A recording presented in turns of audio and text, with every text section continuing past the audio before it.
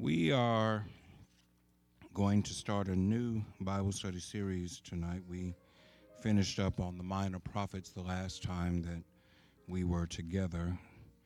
We're going to embark upon a new series this evening dealing with the parables of Jesus. We're going to be looking at the various parables of Jesus. Will it be an exhaustive Bible study, meaning will we cover every single parable? I don't know. But we're going to cover the bulk of them. Most of them you are familiar with, but there's some parables that you're not familiar with. I would venture to believe, it's not like I know what you know, but I think I know what you know when it comes to some of these parables. There are things to be learned from these parables. First of all, let's start with what a parable is. A parable is essentially an illustration. It is a contemporary illustration given by Jesus to help make a spiritual or a moral point. Jesus taught in parables, and I did not look this up before I came out here tonight, but I believe I'm correct. They drill certain things in your head when you're in seminary. I think that there are 38 parables of Jesus. Now, are we going to take 38 weeks to go through all the parables? The answer, again, is probably no. But there are some things that we can learn from these parables that we think can be helpful. When I say that they are contemporary illustrations, we have to explain that. We have to cover that. They're contemporary to Jesus. They're contemporary to his time. They're contemporary to the people to whom he is speaking. Now, there's some that are going to be easily relatable to you if you are of a certain age or from a certain background. Like tonight's parable, we're dealing with what is the first parable in all three synoptic accounts, and that is the parable of the sower and the seeds. I know some of y'all still like growing stuff. Y'all like going out there throwing seeds around and all this. No, that ain't me. And that's the point I was going to make. I don't know nothing about throwing seeds nowhere. And whenever I did try to throw seeds, ain't nothing come from it. So I kill stuff. If you want it to die, bring it to me. But those of you who have an agrarian background, those of you who came up in the country, or those of you who still do farming, and I know these days we do community gardens and what have you, you ought to be able to relate to this parable. That there are certain things about this parable that prove to be easily relatable, yet the point that Jesus seeks to make is very clear. And it's important that you understand what each aspect of the parable represents in order for us to come away with the proper meaning that Jesus is trying to convey. As I said, this parable is found in all three synoptic gospel accounts. That means that it's in Matthew, Mark, and Luke. I want us to look at it from Mark.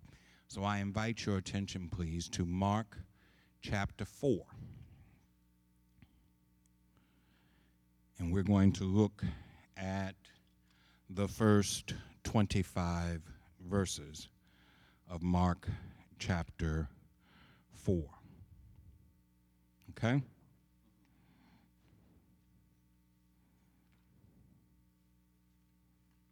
He went back to teaching by the sea. A crowd built up to such a great size that he had to get into an offshore boat, using the boat as a pulpit as the people pushed to the water's edge. He taught by using stories, many stories. Listen, what do you make of this? A farmer planted seed. As he scattered the seed, some of it fell on the road, and birds ate it. Some fell in the gravel. It sprouted quickly, but didn't put down roots. So when the sun came up, it withered just as quickly. Some fell in the weeds. As it came up, it was strangled among the weeds, and nothing came of it. Some fell on good earth, and came up with a flourish, producing a harvest exceeding his wildest dreams. Are you listening to this? Really listening? When they were off by themselves, those who were close to him, along with the 12, asked about the stories. He told them, "You've been given insight into God's kingdom. You know how it works. But to those who can't see it yet, everything comes in stories, creating readiness, nudging them toward receptive insight. These are people whose eyes are open but don't see a thing, whose ears are open but don't understand a word, who avoid making an about face and getting forgiven." He continued, "Do you see how this story works? All my stories work this way. The farmer plants the word. Some people are like the seed that falls on the hardened soil of the road. No sooner do they hear the word than Satan snatches away what has been planted in them. And some are like the seed that lands in the gravel. When they first hear the word, they respond with great enthusiasm. But there is such shallow soil of character that when the emotions wear off and some difficulty arrives, there's nothing to show for it. The seed cast in the weeds represents the ones who hear the kingdom news but are overwhelmed with worries about all the things they have to do and all the things they want to get. The stress strangles what they heard and nothing comes of it. But the seed planted in the good earth represents those who hear the word, embrace it, and produce a harvest beyond their wildest dreams." Jesus went on, "Does anyone bring a lamp home and put it under a wash tub or beneath the bed? Don't you put it up on a table or on the mantle? We're not keeping secrets. We're telling them. We're not keeping secrets. We're telling them. We're not hiding things. We're bringing them out into the open." Are you listening to this? Really listening? Listen carefully to what I am saying, and be wary of the shrewd advice that tells you how to get ahead in the world on your own. Giving, not getting, is the way. Generosity begets generosity. Stinginess impoverishes. You hear that? All right. We're going to cover these verses, but I want to cover it in a kind of unique way. We're not going to go verse by verse, line by line, because there are things that can be grouped together in a different sequence than as it is written that will make it more beneficial to us. Let's start in the middle of the passage.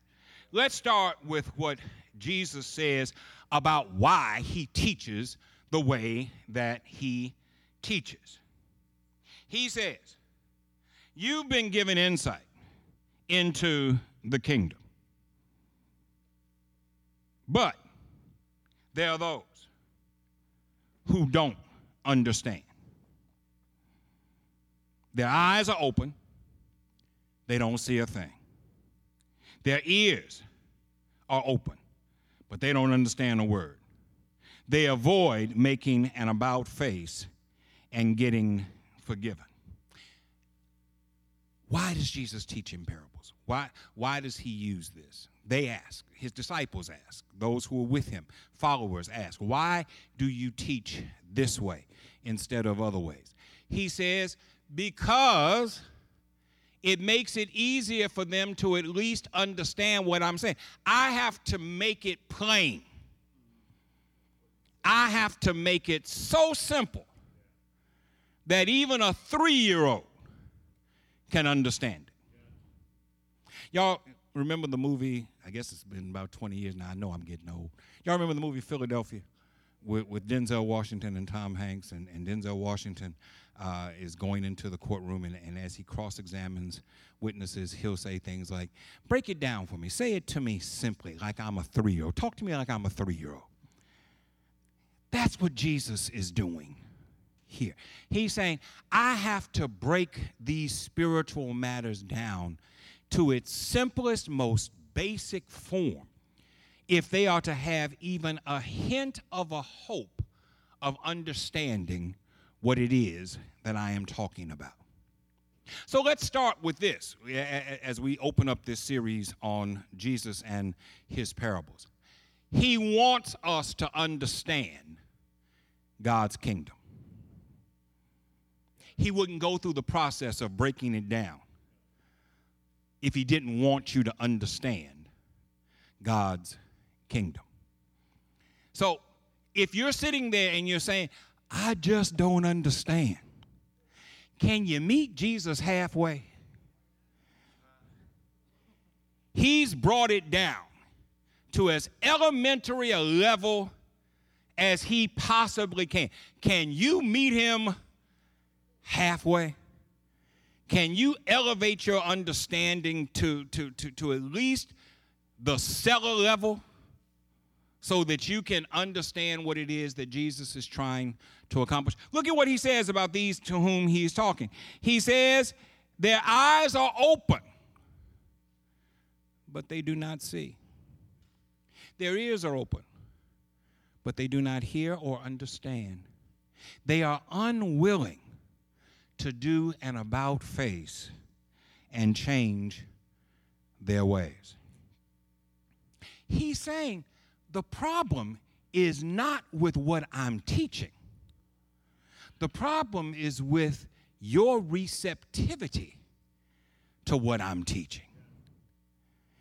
You don't want to hear it.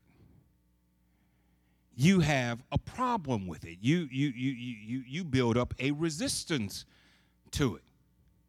What parent in here has ever had to tell their child to do the same thing 3 times?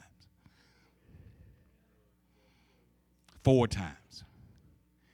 5 times? Now, I know of a certain generation, and if you're from that generation, once was enough, because if you didn't do it the first time, you were going to get a beating. All right, let's throw you out the way, okay? And let's deal with what's going on right now. Right now, you have to say the same thing 3 times, 4 times, 5 times. And it's not because they can't understand. It's that they don't want to understand. Let me ask you this. How many people in here have been saved 30 years? Raise your hands. Anybody in here who's been saved 30 years? Raise your hand. Keep your hands up if you've been saved 40 years. Keep your hands up if you've been saved 50 years. All right, I got a whole lot of folk who's got hands up. Let me ask you a question. What's so hard to understand about love your enemies?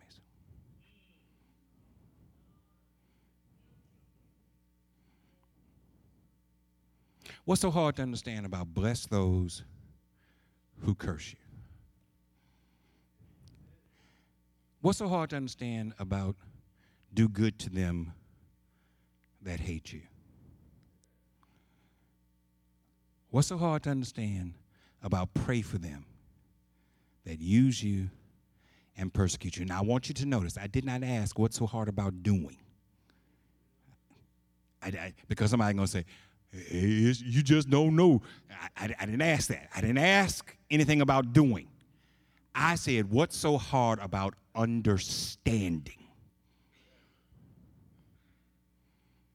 Y'all been on the battlefield for your Lord for 30.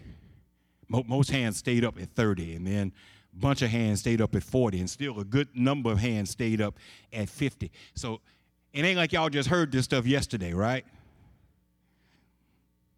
There is nothing new about anything that I just said. What's so hard to understand about as I have loved you, so should you love one another? What's so hard to understand about forgive us our debts as we forgive our debtors? Or if you prefer, forgive us our trespasses as we forgive those who trespass against us. What's so hard to understand about that? The answer is it's not hard to understand at all. So when Jesus says, whose eyes are open but they do not see, he's talking about you. When Jesus says, whose ears are open, but they do not hear, he's talking about you. When Jesus says, you are unwilling to do an about face, that is, you are unwilling to turn, that is, you are unwilling to repent. Remember, repentance is the first step towards salvation. And Jesus says they are unwilling to do an about face. How can you say I've repented and you still going in the same direction you've been going? It's not possible. Why does Jesus teach in parables, they ask? Jesus, why do you use this method of teaching? Because I'm trying to make it as simple as I possibly can. And with its simplicity, somebody's still going to find a reason to say, I don't understand what you're talking about. Now, you can make it difficult if you want to. I spent 3 years in seminary, and there were folks who wrote, and every third word was a 5-syllable word. And I think their whole point was to show people how many 5-syllable, 6-syllable, 7-syllable words they knew. You can make it more difficult if you want to. But why do that? When the whole point of communication is to make sure that you understand what I'm saying and I understand what you're saying. If I talk to you about transubstantiation and consubstantiation, what you gonna do? Your eyes are gonna roll up in the back of your head. You're gonna look at me and you're gonna do one or two things. You're either gonna squint like you really tried to understand, or you're gonna nod your head like you do understand, and you don't know what I'm talking about. It ain't gonna be tonight. Transubstantiation and consubstantiation have to do with religious views with regard to the Lord's Supper, just to let you know that I do know what they mean. One denomination believes that when you take the Lord's Supper, it literally becomes the body and blood of Christ. Those are Catholics. That's called transubstantiation. As you bless the bread and the wine, it becomes the literal body and blood of Christ. Consubstantiation is what the Protestants believe, and by the way, Baptists are not Protestant. We're Baptist. Protestants mean you protested against the Roman Catholic Church. Baptists were never a part of the Roman Catholic Church, therefore we are not protesters, even though we are lumped in with the Protestants. Consubstantiation is the point of view of people like United Methodists and Presbyterians and Episcopalians, which say that while the bread and the wine do not change in its essence, it does not become the literal body and blood of Christ. It takes on the spiritual aspect of the body and blood of Christ, and that's called consubstantiation. Baptists don't believe in either one of those.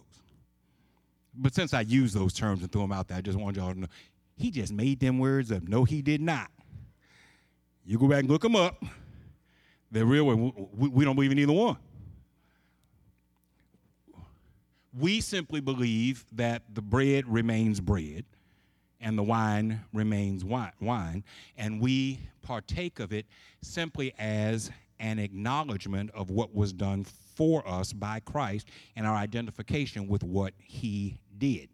By the way, since I'm on this subject, and I ain't going to stay on it no longer than this, if you use the term sacrament in a Baptist church, you're using it wrong, because we don't have sacraments. We don't believe in sacraments. And I know you've heard preachers pray about the sacrament. We ain't got no sacraments in a Baptist church. A sacrament is an activity that conveys grace upon the participant. And so in the Catholic Church, when they call the Lord's Supper a sacrament, and there are 7 sacraments of the Roman Catholic Church, it means that when you partake of the bread and of the wine, that you receive a special blessing, a dispensation of blessing from the Lord, because you take of the bread and of the wine. We don't believe that. I know we fill up the church on first Sunday because we want to make sure that we get our blessing. And we don't want to die without taking our Lord's Supper. That's why the deacons go out and take it to folk who ain't. By the way, have you read the scripture that talks about that? It says when you come together to eat. wait one for the other. Ain't nothing in Scripture that says if you can't make it, we're going to take it to you. You got me off on a tangent now, or I guess I got myself off on a tangent now. But there is no place in the Scripture that says if you can't get here, we'll take it to your house and call before we come to make sure that you're there. Amen. But because we are in Louisiana, and Louisiana, South Louisiana in particular, has such a heavy influence of Roman Catholicism, we kind of let that sacrament thing bleed over into our practice. And people actually believe that they have to take their Lord's Supper. And if they don't take their Lord's Supper, then they're missing out on their blessing. They're missing out on their dispensation of grace. Baptists believe that you receive grace just through your belief in Jesus Christ.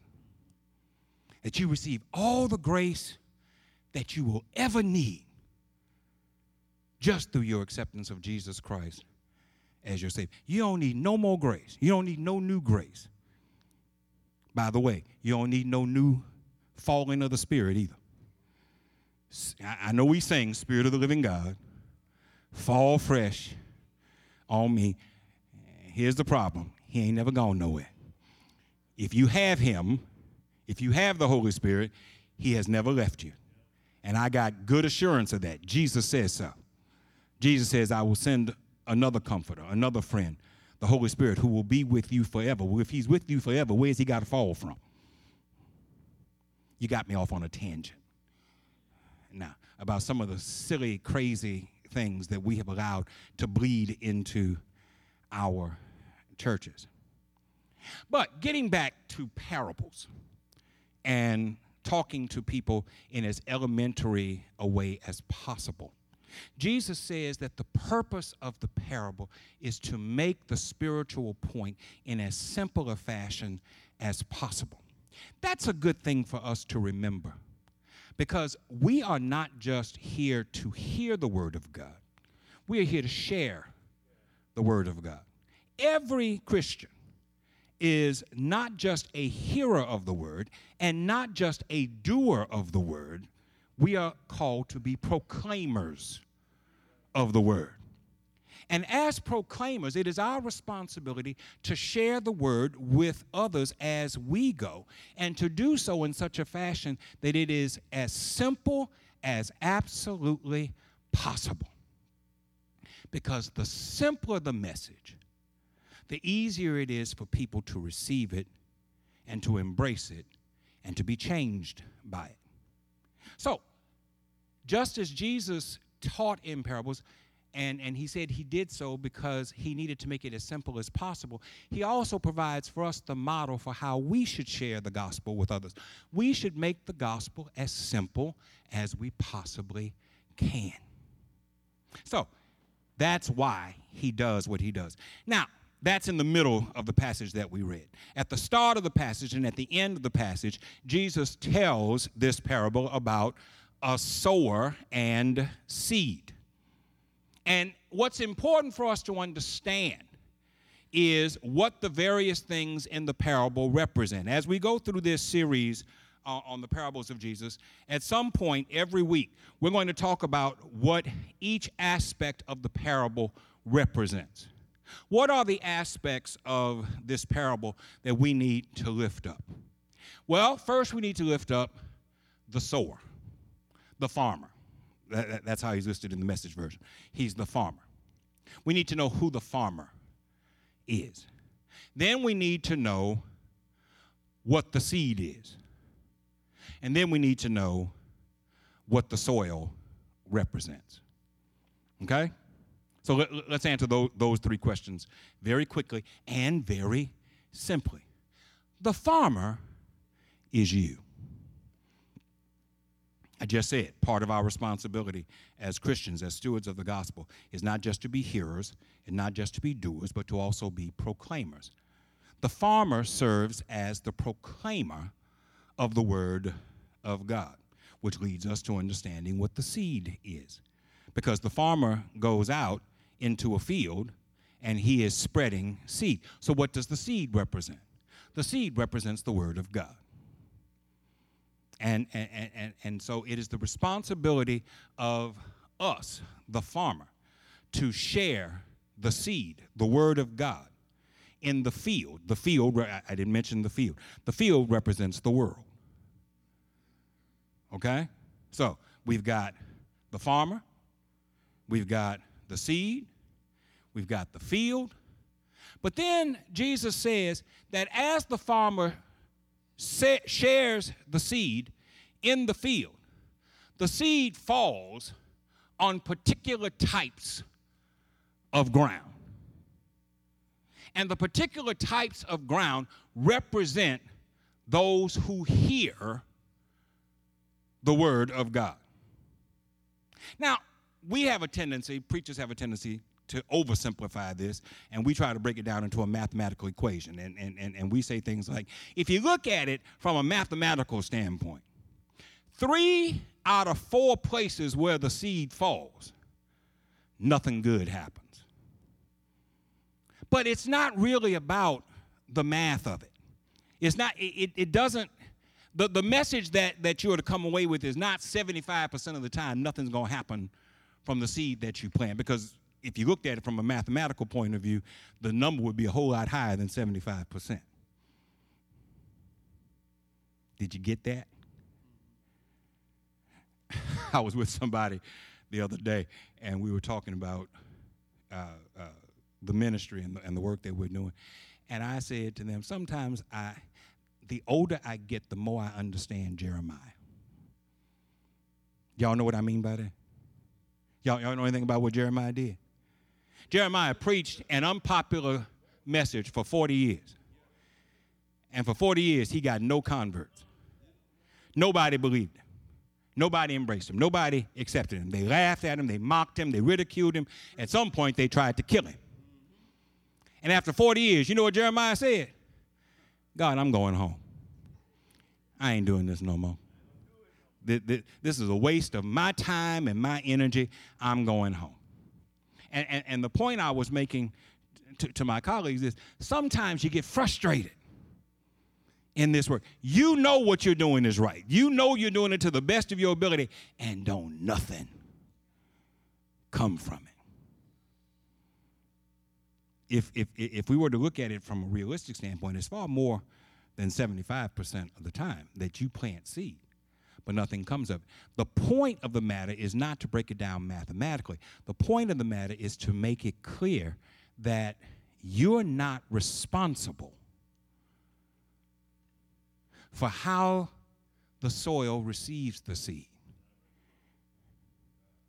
You're only responsible for making sure that the soil has access to the seed. Think about that.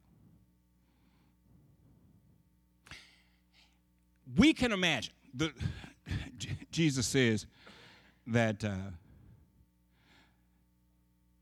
a farmer planted seed, right? Now, I told y'all 30 minutes ago, I don't plant nothing, and if I do, it's going to die. But I listen to y'all talk about planting stuff.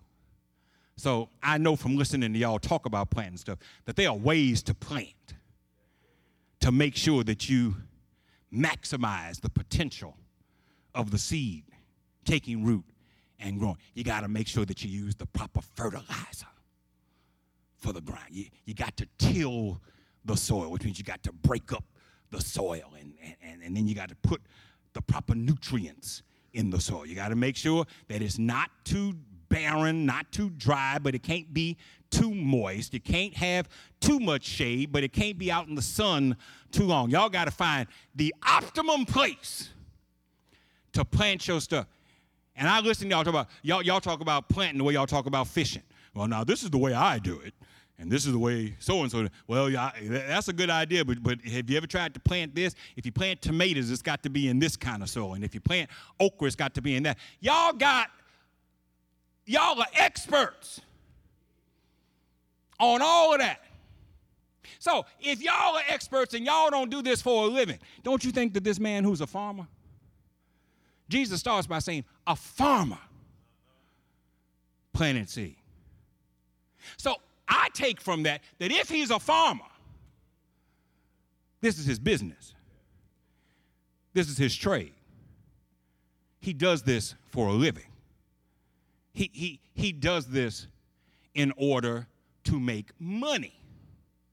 He lives and dies, literally and economically, off of what he is able to produce from the land. And yet, it says that as the farmer plants seed, some of it falls on stony ground, some of it falls on shallow ground, some of it falls on thorny ground, and some of it falls on good ground. And it leads me, the novice, don't know nothing about planting anything, to ask the question, if you a farmer, wouldn't you know which ground to plant the seed on and which ground not to plant? It just seems logical to me, since y'all got all these things figured out and what you got to do and all the nutrients and how you got to break it up, that you would know there's not a good chance of growing anything if you plant it in this ground. There's a better chance if you plant it in that ground, right? Doesn't that make sense? Y'all just look at me like I'm crazy, but I'm not crazy. I'm making a point. The point that Jesus makes is that the farmer is not concerned about the ground. The farmer is concerned about the seed. The farmer ain't concerned about what you're concerned about. When Jesus tells this story, remember, he's talking like he's talking to 3-year-olds.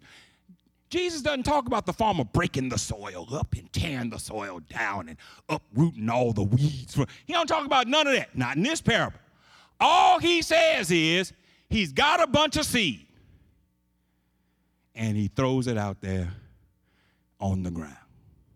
He walks and he scatters. He walks and he scatters. As he walks through the field, he scatters the seed. There's a lesson in that. Our job is not to be judgmental about the soil. Our job is simply to plant the seed. Our job is not to say, well, I'm not going to give this ground any seed because this ground isn't ready to receive seed. Somebody's going to have to come through and break this ground up before I will waste my seed by putting it in this ground. That's not the attitude that the farmer has. The farmer simply says, my job is to scatter the seed on any and every ground that I find.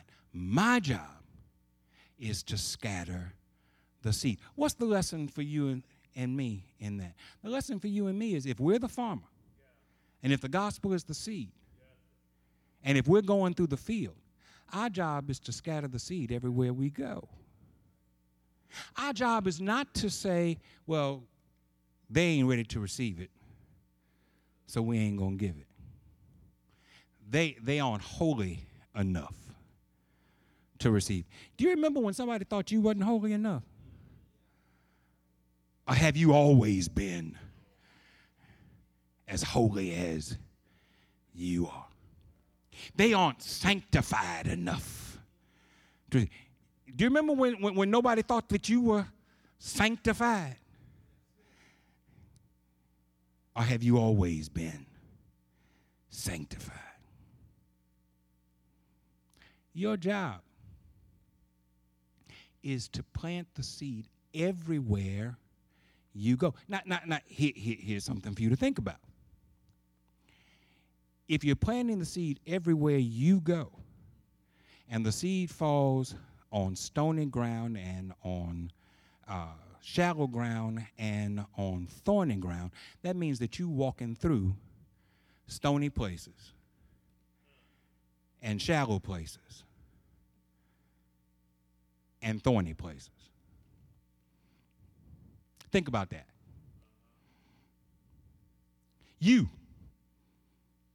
holier than thou you. Saved, sanctified, heaven bound, too blessed to be stressed, you. You spend a whole lot of time in stony places and in shallow places and in thorny places. I think there's a reason why Jesus chose stony and shallow and thorny. Because at some point you've been stony. You've been shallow. You've been thorny. What does he say about the seed that falls on the stony ground? Look at verse 5. Verse 3 and 4. Listen, what do you make of this? A farmer planted seed. As he scattered the seed, some of it fell on the road, and birds ate it. Then skip down to verse 15. That's the connection. Some people are like the seed that falls on the hardened soil of the road.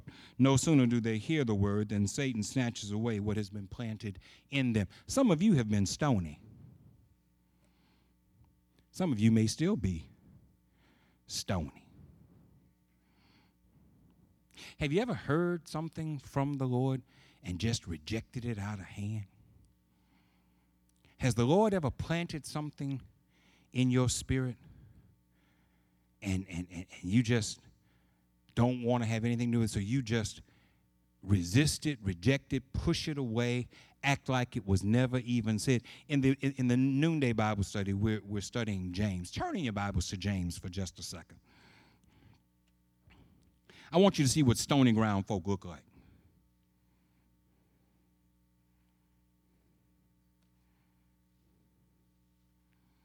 Turn to James chapter 1.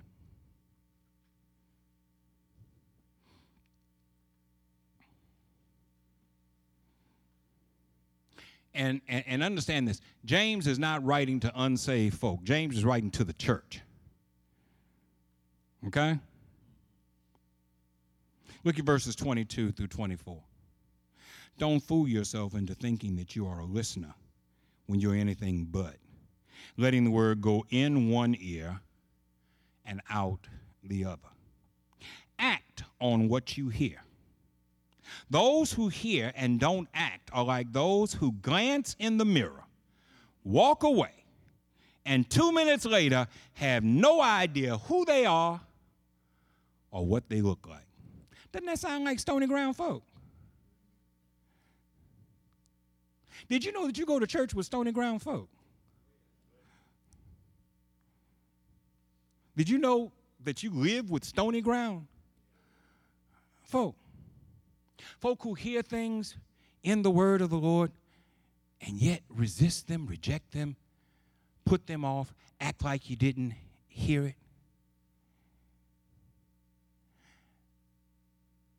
If you're planting seed, if you're scattering seed and some of the seed falls on stony ground, that means that you've been walking through stony places.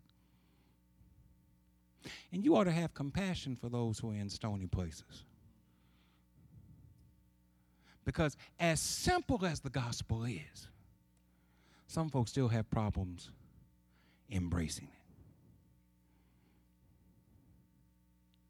it. This same James will say later on, you have not because you ask not. And some TV preacher will tell you that's why you ain't got no money. You have not because you ask not. But no, keep reading because James ain't talking about money.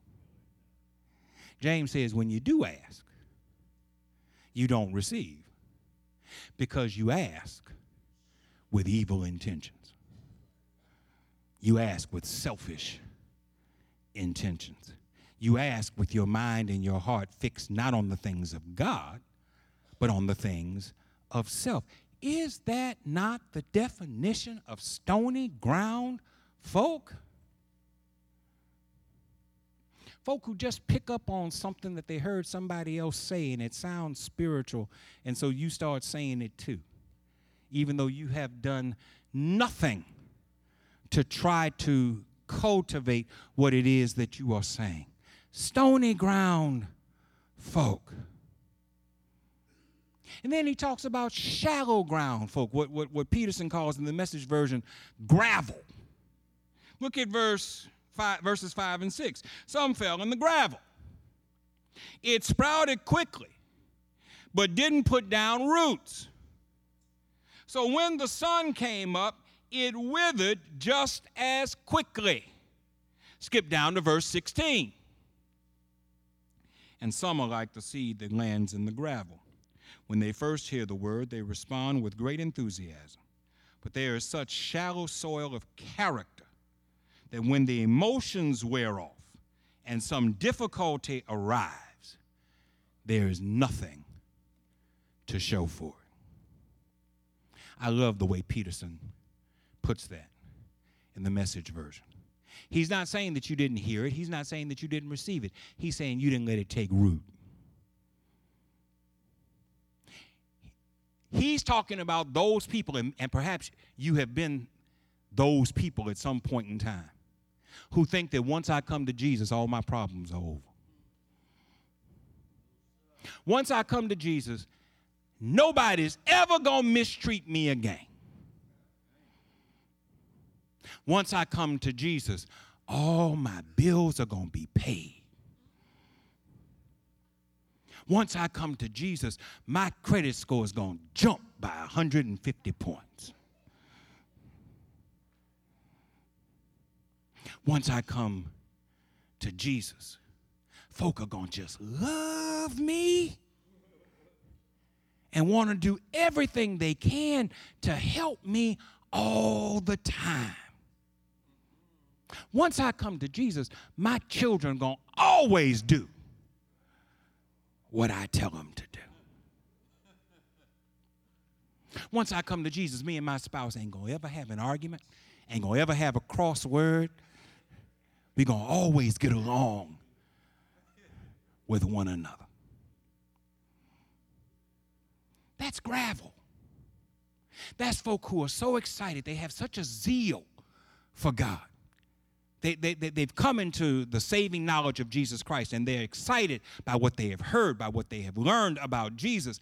And they believe that now there is never going to be another problem. And when problems come, they don't know what to do. Wait a minute, Jesus. I go to church every Sunday, and sometimes I go twice. Sometimes I stay for the 11 o'clock service and go to Sunday school in between. Wait.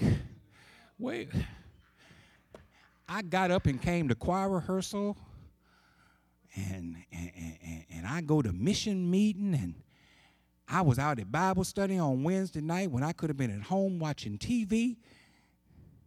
Wait a minute. What you mean I got these?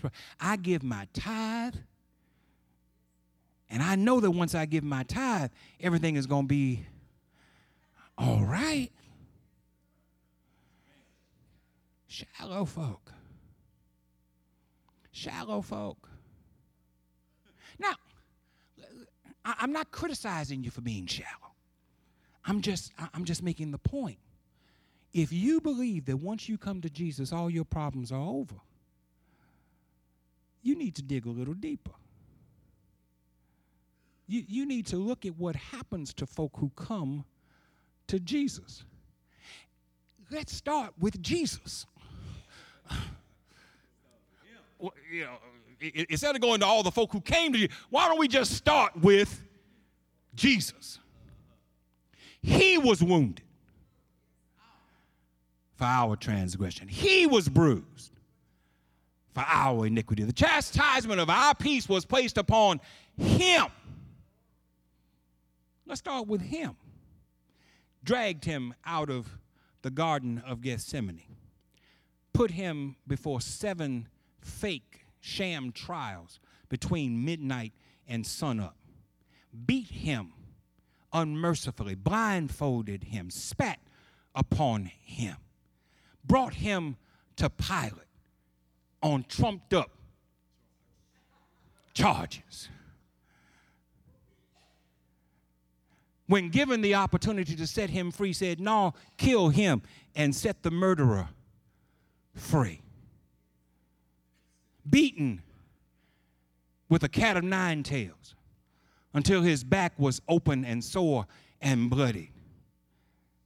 Given a cross to carry through the streets of Jerusalem. Crown of thorns pressed into his skull. When he reached Golgotha, Calvary, the place of the skull, they stretched him out on the wood that he had carried. And they took construction spikes and they used a sledgehammer, because you can't use the home hammer from Home Depot in order to knock construction spikes into flesh. They used a sledgehammer to brutalize him and spiked nails into his hands and into his feet, and then lifted him up and planted him between the earth and left him there for 6 hours. Before I talk about Paul, 3 times shipwrecked and beaten several times, let me just stay with Jesus. Before I talk about Peter crucified upside down, just let me stay with Jesus. Before I talk about Thomas cut until he bled to death, just let me stay with Jesus. Before I talk about Matthew boiled in oil, let me stay with Jesus. Before I talk about James thrown off the pinnacle of the temple and then stoned to death, just let me stay with Jesus. I got enough trouble just with Jesus. You 30 days late on a bill and you come on, oh Lord, what am I going to do?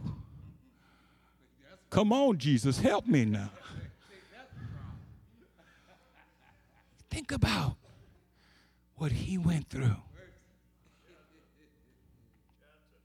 Shallow folk. Not your fault that you're shallow if you don't seek to go any deeper. And part of our problem is we just want a surface religion. We don't want to go no deeper.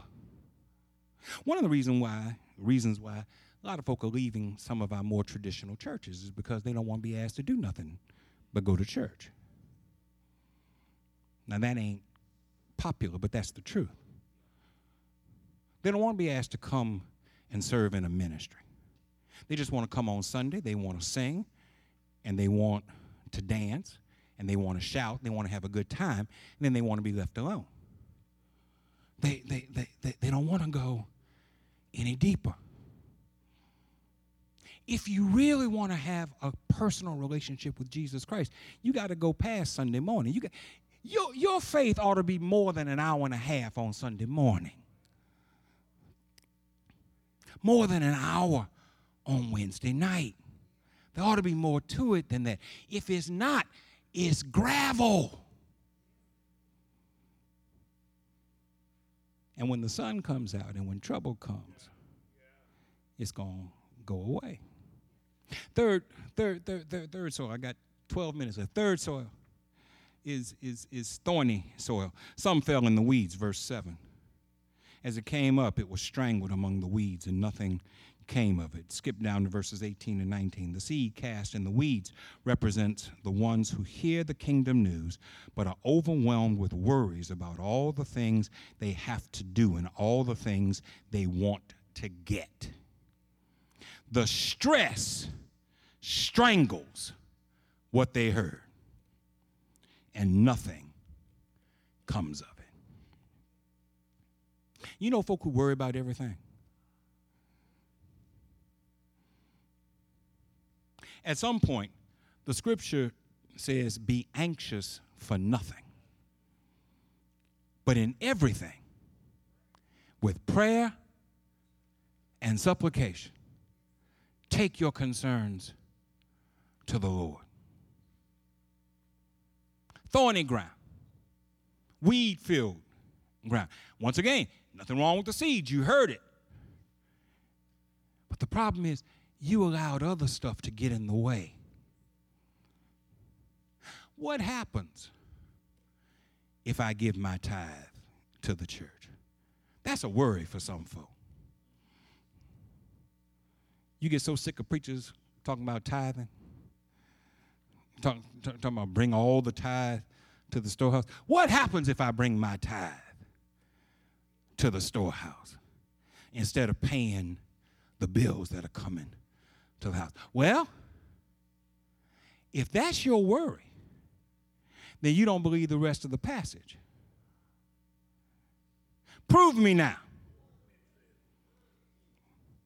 Test me. Try me.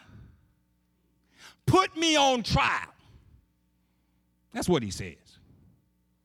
If you don't believe what I'm saying, I'm asking you to try me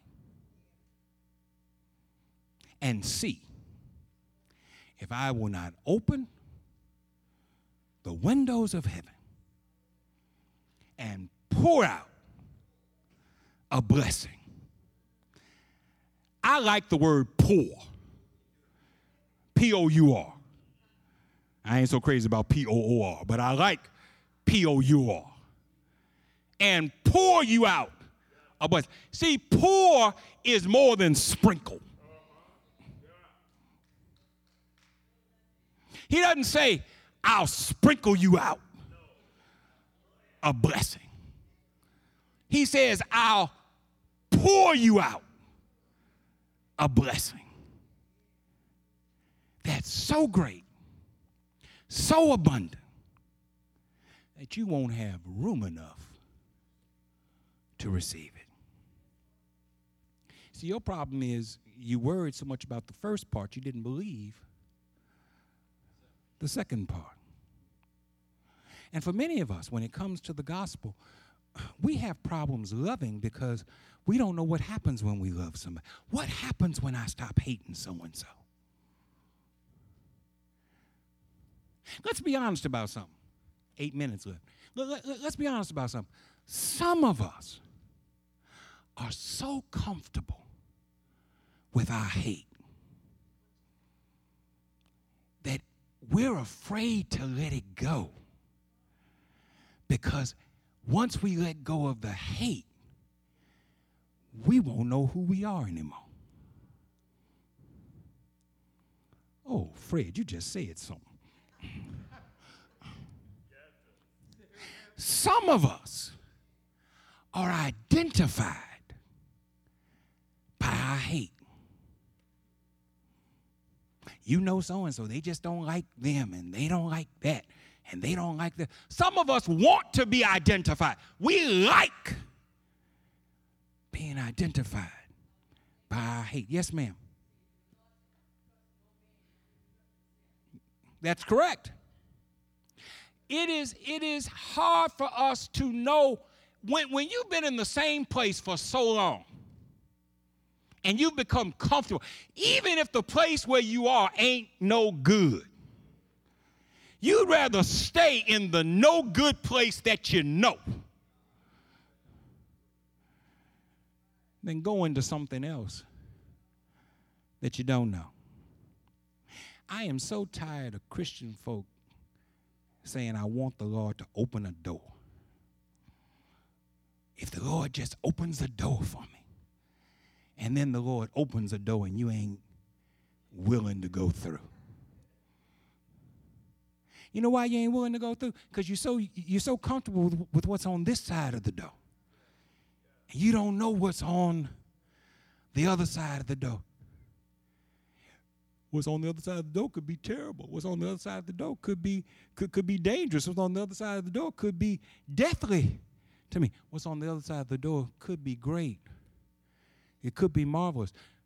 More often than not, it's some combination of all those things.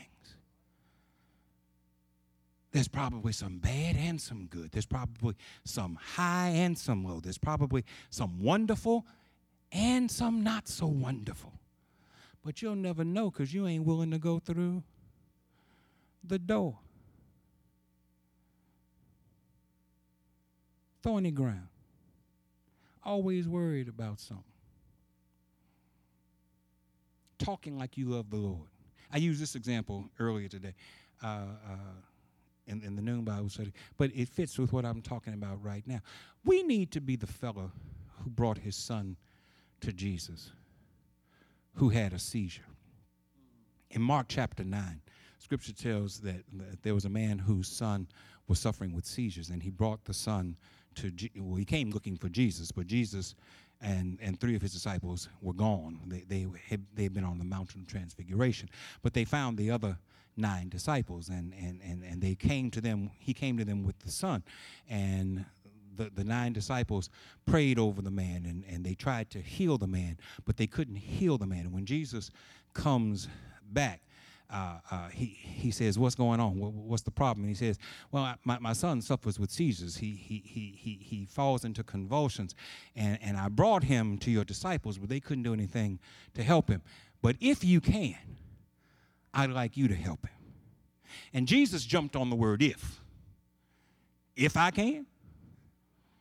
What do you mean, if I can?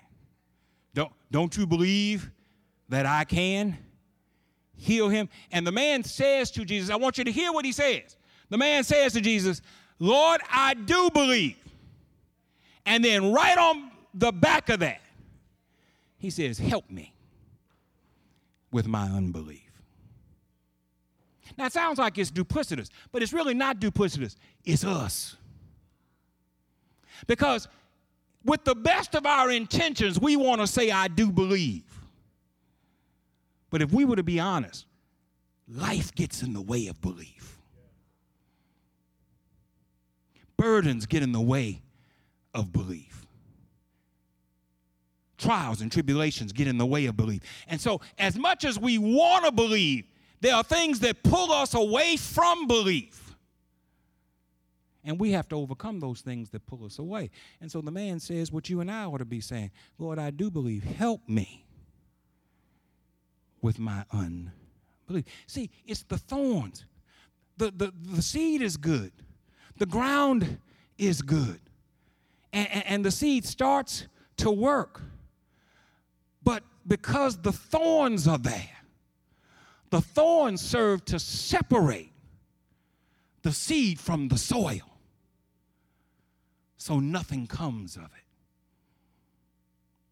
In order to keep that from happening, we have to be willing to say, "Help me with my unbelief." Last thing, 3 minutes. He says some of it fell on good ground and came up with a flourish. Some versions say 30-fold, 60-fold, 90-fold, 100-fold. In other words, you got far more that was produced than what was planted. Now, that's the goal for all of us. The goal for us is to constantly move so that we are never stuck in a place where seed is planted but nothing takes root. The goal for us is to get out of stony places and get out of shallow places and get out of thorny places and move into good ground. And here's the promise. If you ever make it to good ground, watch out for what the Lord can do. The Lord can take a little and do tremendous things with it. But you got to keep moving. You got to get out of stony, and you got to get out of shallow, and you got to get out of thorny, and you got to get to good ground. There might be somebody here tonight who haven't been a part of this Bible study, but want to accept Jesus Christ as his personal Savior. We're going to sing a verse of Just As I Am, and if there's one, we invite you to come.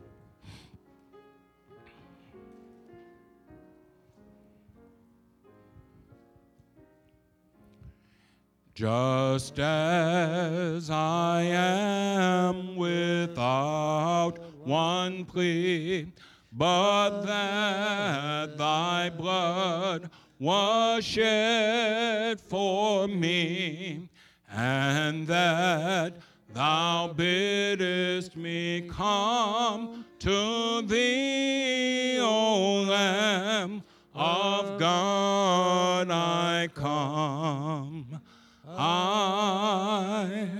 Repeat after me, please. The Lord bless you. The Lord keep you. The Lord make his face shine upon you and give you peace. Amen. Y'all have a good evening.